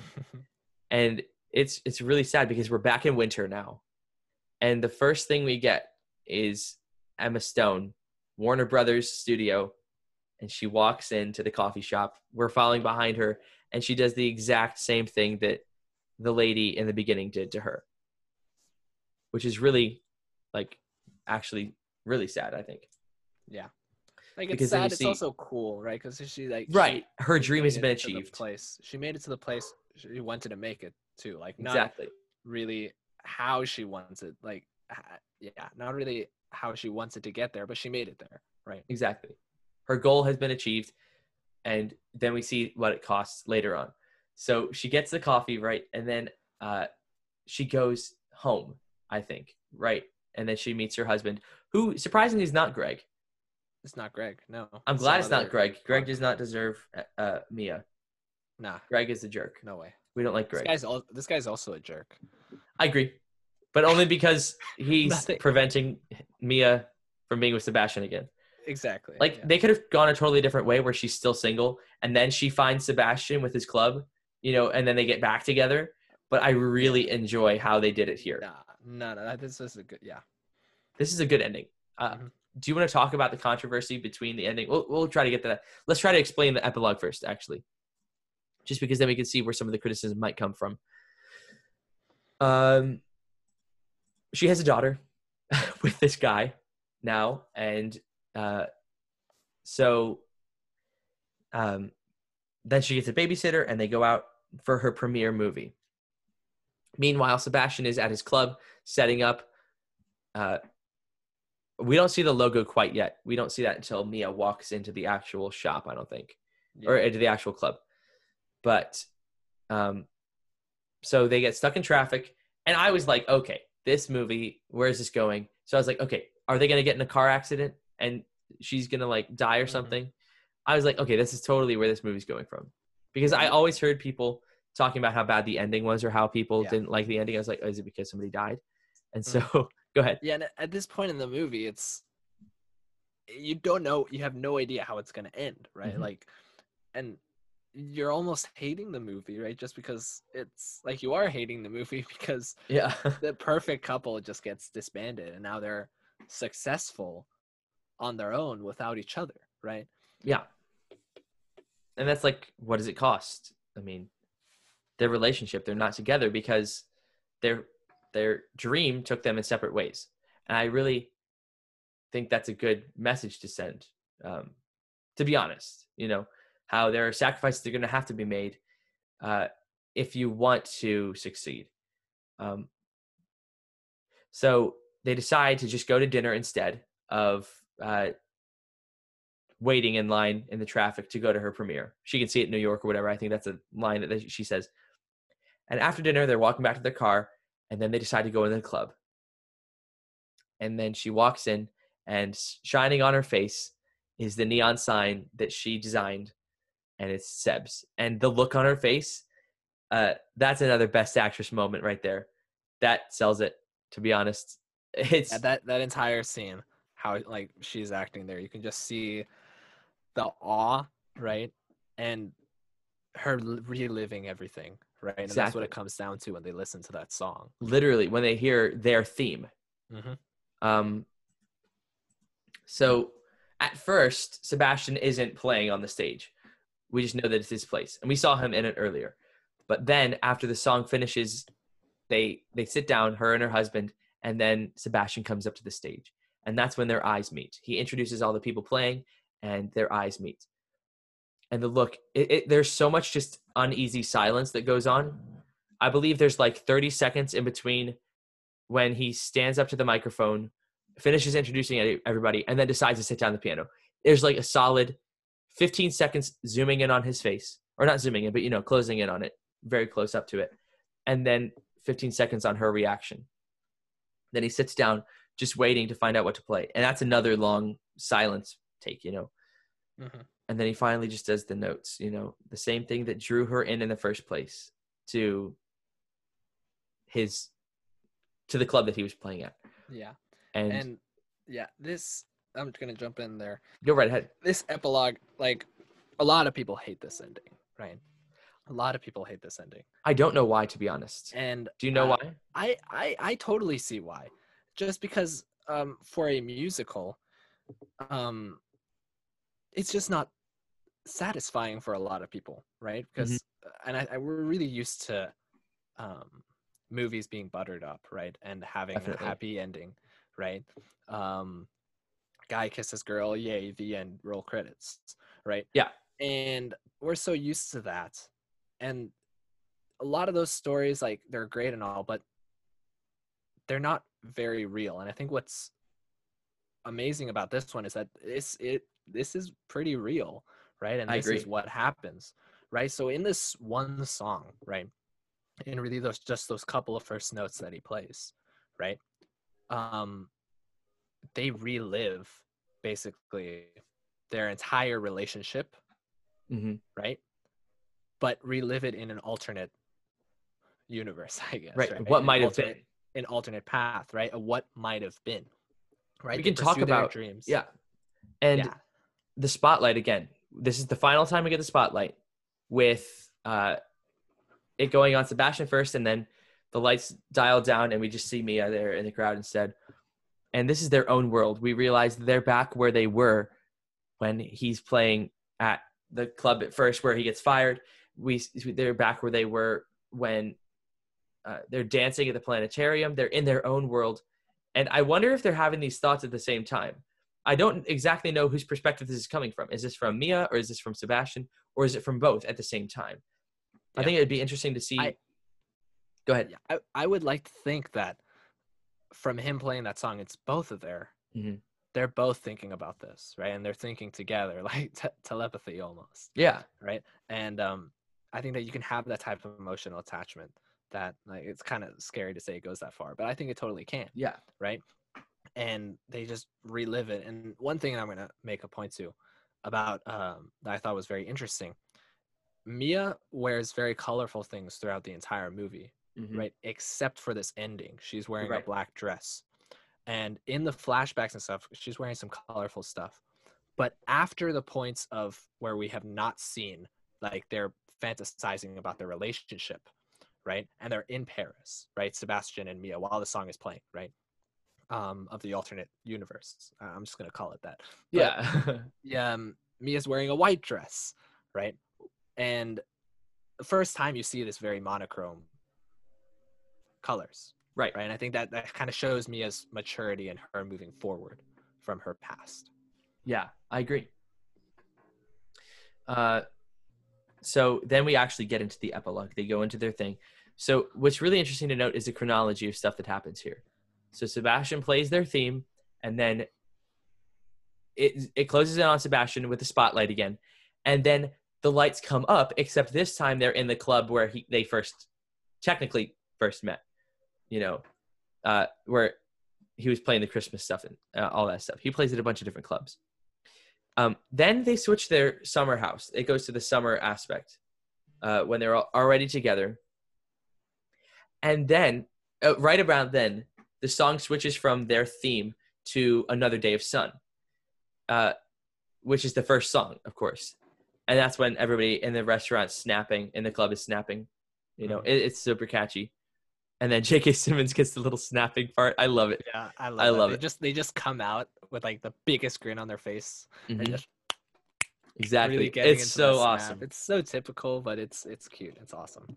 This is when you're like almost crying because you're like, oh my gosh. I mean, everything's so happy after this like dreary kind of like the argument. From the argument on, it's really kind of just kind of sad. You're like, where are these people? I mean, they're not going to end up together probably. Yeah. Or they might, and you always still have this hope, but then you realize Exactly. that they don't. Then it goes to Mia's play. She's doing her play, except this time the house is full. It's a full house, and Sebastian's in the audience clapping the loudest. They rejoice in the backstage, and then the song transitions to someone in the crowd when they walk out onto the sound stage they saw earlier. So this is when they go back to, and the colors in this scene too, if you want to talk about colors in this scene, it's awesome as well. Anyways, they go to there, and then from there we go to Mia's audition with the audition song, Here's to the Ones Who Dream. And then it goes well, and then we see their life lived out in Paris. And then did you have anything to say? Because we're like about halfway through the epilogue at this point. Yeah, no, really throughout that entire epilogue at the beginning of it, it's just reliving their relationship, but at an extreme, right? At the happiest it could have been. Exactly. Right? More than happy, right? Just it's really fantastical too. And definitely. This is all a dream, really. It gives you the musical ending that people would want, right? It's showing you what completely teases you, right? Yeah, it's just like ha ha ha. This isn't what happened. Yeah. Right. And it's awesome because then it goes on to after their life in Paris, we get this awesome jazz club scene. The trumpet hits like the highest note I've ever heard. I'm aspiring to that. If I ever do anything in my life, I'm gonna hit that note one day. Yeah, that trumpet gives me the chills every time. It's crazy, and it just goes into the trumpet bell. It goes straight down to it, and then they're back in Paris. Anyways, then it goes into City of Stars. It transitions to City of Stars. They sit down in this movie theater, kind of weird, and they've got the projector going, and it's going through their life with children. They have a son. It's so amazing just to see them. Look, they got a son. Like all this stuff that you want them to have, they don't have it. Yeah. All because of a successful audition or because of successful touring with a band, Yep. And it really is sad how their dreams kind of took away their romance. I wonder what comes first ultimately. What do you think? Would you follow your dream over the romance? Or honestly, I wouldn't say that their dreams took away their romance, right? I think their romance was always there, right? Gotcha. But I would argue that to make those dreams happen, right? It's a long process, and you go through a lot of things, and things aren't going to turn the way you want them to go, right? And I still think that Sebastian still loves Mia. Oh yeah, because he's not taken. Right? Totally. We see his home life too. He's not taken. Yeah, and I think that the issue is that just life really just comes at you at ways you're not going to expect it. Yeah. And there are going to be things that are going to happen that you're not going to like, but those things are going to bring you up to new opportunities, right? And like it just be like that, right? It just be like that. Honestly, at the end of this movie, that's what I say, right? It's just be like that, right? As sad as it is. As you wipe away your tears, you're like, exactly. It do be like that. And yeah, and it's just, and it wasn't anyone's faults in specific, right? I wouldn't, like, maybe a little bit on Sebastian, but it, like, you can't really blame either of them, Mia or Sebastian, right? They both had a dream that they wanted, and they shot for it and gave their all, right? But just it didn't work out, right? And that's what it comes down to. Yeah, and it's really just sad that we see Mia with this guy, and you wonder, well, did they meet in Paris? Did they meet in America? Did she come back? Because she obviously has a house here. She's like doing business around here. Why aren't her and Sebastian like I mean, 5 years, a lot happens in 5 years. I just kind of wonder what happened in those 5 years. Yeah. Like, how did they not interact in between that time? Or did they even, you No, know? I doubt they did. That was the first interaction they had, I'm sure, Mm-hmm. at Seb's, right? And yeah, I'm sure like she just married some other actor, right? Yeah. And just life went on for them, right? And they each did their own thing, Yep. It do right? be like that. Yeah. So after that, then we come out of the epilogue, and it's just silent. You know, the spotlights come up, and we see the reactions. I think Mia has like tears in her eyes, or like she's just kind of just sitting there with her jaw open. And then her husband asks her, "Hey, do you want to stay for one more?" And there's this look in her eye when she's almost like, "Yeah, let's stay, just stay the entire time." But she's like, her reason takes over. She's like, "No, I'm married. This is my life now. Mm-hmm. That's what could have been. That's what might have been. Yeah. That's not what is." And I feel like Sebastian has no choice.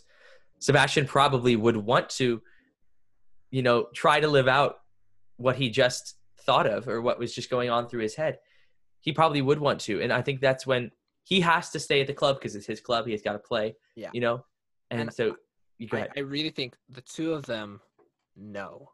They know that they're not going to work out, right? And it's Right. just how their life is going. It's going in a direction that just doesn't call them to be together, right? Right. And yeah. I think it's really sad. And then I think that the best shot in this epilogue is when, you know, she's walking out and then she just looks behind her and catches Sebastian's eyes. And they just kind of, Sebastian gives like this half smile, this Ryan Gosling smirk, you know? Mm-hmm. And it's like a gut punch, man, because then she kind of does this little coy little eye turn, you know, and like she almost smirks, you know, but then she decides to walk out and follow her husband. And I think that point of the movie, like, that's it. That's like, it. That's just, they both acknowledge. Mm-hmm. They both acknowledge each other, and I think that's a very key thing, right? It's not that they forgot about each other and just like, screw you, and then went off with their life, right? But they both knew that they brought each other up, right? Without each other, they wouldn't have the opportunities that they would have gained, that made them be in the place that they are now at that point in the movie, right? So just that acknowledgement, I think, yeah, it'd be like that. Yeah, it do be like that, man. And I think it's super hard to just know that because they had been together, like they wouldn't have gotten where they were if it weren't for their relationship, you know. I'm trying hard to like articulate what I'm trying to say here, just because there's so much you could say, but I want to say the right thing, you know, and not like yeah. I almost get unfulfilled by this ending. I'm almost like, oh, you know, but then I'm like, no, this is it. No, and like the ending is meant to be, it's not satisfying. The ending is not satisfying whatsoever. That doesn't mean it's a bad ending, right? Like, I think overall the movie teaches pretty decent morals, right? Mm-hmm. And that this ending, it's probably the most real ending that I've seen for a movie. I agree. Like, I'm not a huge, I probably should have said this at the beginning, I'm not a huge movie person, right? I enjoy watching movies very much. I don't know all my actors and all that stuff, but this movie stood out for me. I thought it was very cool what it said about music, and yeah, it's not a satisfying ending, not at all, right? It's not supposed to be. I don't think. Yeah, it's not supposed to be. It just leaves you at that kind of jaw-dropping, that kind of aching in your heart, right? That, for real, dang, like, it could have been that way and it would have been so sweet and live that happily ever after, but nah. Yeah, it's so real. Mm-hmm. Did you have anything else you wanted to say about that? No. Anything else about the movie as a whole? Well, about whole, I think that the very key things to recognize about the movie is that, yeah, your dreams and your passion and what you love to do. And I think that this really emphasizes one's passions, this movie, for like Sebastian, Hmm. how much he loves jazz and how much he loves playing it, and like his description of it, and he wants to go somewhere with it in life, right? Right. And all the songs, just all the lyrics of the songs basically just say that, right? And wanting to become an aspiring, wanting to become an actress, right? That's a huge thing, right? It's an unreal thing to Yeah. want, right? But if you shoot for it, you might get it, right? Yeah, it seems like it's so out of reach, you know? We think about these actors and actresses who, like in the real world, you know, who are kind of above what we deem reality, you know? Yeah. I think that's actually the power that movies can have. You see people on a big screen, when you see people whose faces are like 30 feet tall, that's probably an exaggeration, but you know what I mean? You know what I mean? When you see people on the big screen, on the silver screen, the Technicolor world, you know, that's like where it's manifested that these people are, and this movie makes a good point of it, that these people are real, and these people have struggles as well, and that it's not all perfect. And I think that's something to say, especially it almost combats old musicals, you know, by saying, okay, well, you know, all these happy endings, they're not realistic, right? That's not, so I think that's where it differs from the old movies. As much as it pays homage to them, that's where it goes off and says its own message and has its own message. And it goes to Keith's point that, well, if all the youth are over there where that's supposed to be, well, how are you going to get your message out? How are you going to get it spread around? How are you going to make it popular, right? So when the youth are on these action movies, big blockbusters and stuff like that, how do you have a musical by making it so real and so accessible in the real world? When you have all these real characters that are so real to you, like Captain America, who is just out of reach. He seems like you could be him, right? That's another kind of a dream, you know? Yeah. But I think that this movie is working to achieve that for musicals. And that's all I have to say about that. I want you to go through and I want you to give me your favorite character, favorite scene, and favorite song. And the favorite scene and song can be they can be the same thing. But I just want to hear it from you. Oh man. Favorite character. It's hard to say favorite character because like it's really a focus on me and Sebastian. Like you I don't agree. really get that much. Like you get probably Keith is up there. You don't really see that much. Yeah, it's not a huge cast. It's not a huge like, and at least it's a massive cast, right? But it's just like, well, yeah, not, yeah, not main characters, right?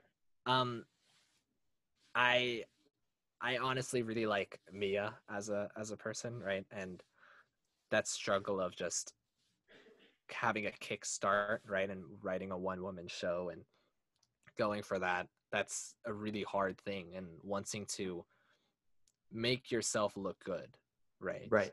And like it with a job like that, that's what it comes down to, right? Making people like you. Right? Exactly. Yeah, she's probably, yeah. Like again, it's hard to say. Like Ryan Gosling, sick character. They're both really, everyone's just very lovable in this. I agree. In this movie. Favorite Even scene? Yeah, for sure. Favorite scene has got to be probably the Prius car scene, right, where they're having on the bench the little tap dancing choreography. I really like that scene a lot. That one and the party scene late night at the beginning, someone in the crowd. Oh yeah. And then song, probably someone in the crowd. Favorite song, really? I really like City of Stars. Yeah, I thought you were gonna go for that one. Stuck with me. Yeah, that's like the typical to go with. So I'm just trying to spice it up a bit and say someone in the crowd. Yeah, I'm actually going to go backwards here. I actually do agree with you. Someone in the Crowd is probably my favorite song. I just love that da da da da da Yeah. da da da da da. Yeah, You know, it's just that kind of just driving flutes that just gets you going. And it's so much fun to listen to. Another Day of Sun, honestly, has got a tie for me. It's so hard. It's so hard to pick a favorite. They're really good songs, and all the songs just tie in so well together. Right. They're all pretty different, right? But they all have these little motifs and that all add together and just make the movie as a whole and serves the plot very well. Exactly. And then my favorite scene, I like the argument scene just because I think the acting is best then. Yeah. I hate the scene, but I love it at the same time, you know, the craftsmanship of it. And then all the montage scenes, those two are grouped in there. And then favorite character, oh man, it's really hard. Like the J.K. Simmons fan in me wants to say J.K. Simmons character, but he's got not enough time to be For like the only 10 seconds that he's in. Exactly. But Sebastian's my favorite. Like his expressions without saying stuff, you know, especially because he gets a lot of scenes where the camera's just looking at him and he's not necessarily saying anything, but he's like with the phone conversation or towards the end. I mean, Mia has a lot of these times too, but I can really relate with Sebastian. Sebastian's really, I think almost more real than Mia to me. In a way. Yeah. That's understandable. And yeah, going back to Ryan Gosling is like just without saying anything, he can tell so much, right? Especially in that phone scene, you could like completely see what he was thinking. Yeah. Right. And yeah, just the acting, flawless. I know. Good. I don't know. I think he did not get. He was nominated for Best Actor, but he lost it. I don't know to who. Yeah, he didn't get it. Yeah. But he was nominated. Huh. So. Yeah, and it's really cool because, yeah, Best Actor in a Leading Role, 2016 La La Land. Nice. Yeah, it's crazy, man. He's great. He's also in his prime, so I'd love to see where he's going. He was great in First Man too. If you ever get a chance, please do watch First Man. Yeah, I'm gonna watch that for sure. Amazing. I'll let you borrow it sometime. Yes, please. All right. Quick movie news. So the Doctor Strange Multiverse of Madness cast has been kind of updated. It's really weird. So first off, we don't even have the title character first in line. It's the Scarlet Witch. It's Wanda Maximoff. It's Elizabeth Olsen. She's first. And then it's Doctor Strange. And then we got Chiwetel Ejiofor. I'm butchering his name for sure. As Mordo. He's right there. Third. And then we've got Benedict Wong playing Wong. And then this is when it gets so interesting. Tobey Maguire is the fifth build name in the cast. Now, this is just on Google, so it's fallible, but it's really interesting. Let me see what IMDb has to say. But then after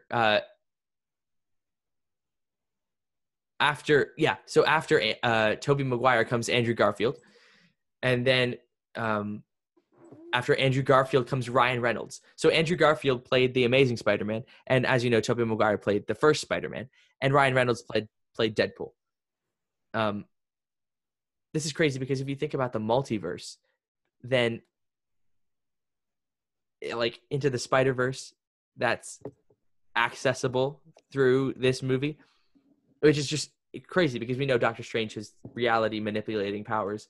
And then we've got Rachel McAdams, of course, playing Doctor Strange's love interest. Tilda Swinton playing the Ancient One. I think that's her name. And then Tom Hiddleston. We've got Loki build in the cast. It's crazy. And and this is the thing is Sam Raimi is directing this movie. And Sam Raimi directed all 3 Spider-Man movies, which Tobey Maguire starred in. So we've also been hearing rumors about Tobey Maguire and Andrew Garfield being in the third Spider-Man movie. If this movie happens, it's very easy. It would be so cool to see them. I just want to see an older Spider-Man with Tobey Maguire. That would be so cool. I think for sure. He's my second favorite Spider-Man. Tom Holland, I think, is the best one. But it's interesting that Tom Holland isn't billed here. I wonder what they're going to do with him. It's very interesting. And then in other news, Mandalorian Season 2 just premiered today at the time of the recording. Today, we're recording the day that Raiders of the Lost Ark went live. So it just came out today. Juan Pablo, you've watched it. I've watched it. I don't want to spoil anything just because. Go watch it. It's amazing. Go watch it. It's amazing. It is incredible. I love this show Space so much. Cowboys. I know. It's just like a Western. It's just like an old-timey Western, and I love it. I love every bit of it. That's pretty much it for the movie news. Did you have anything you wanted to share? Or do you think that's... I think that's it. Thank you so much Dude, for having me on.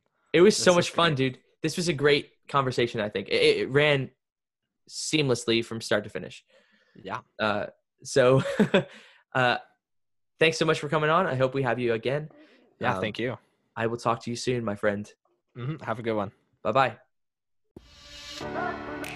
Thanks so much for listening to this week's episode of the Quick Thoughts with Adam podcast. If you have any questions or would like to suggest a movie, you can go ahead and DM me on Instagram or leave a message on the Anchor website. That's all for now. See you next week. Begun the Clone War has.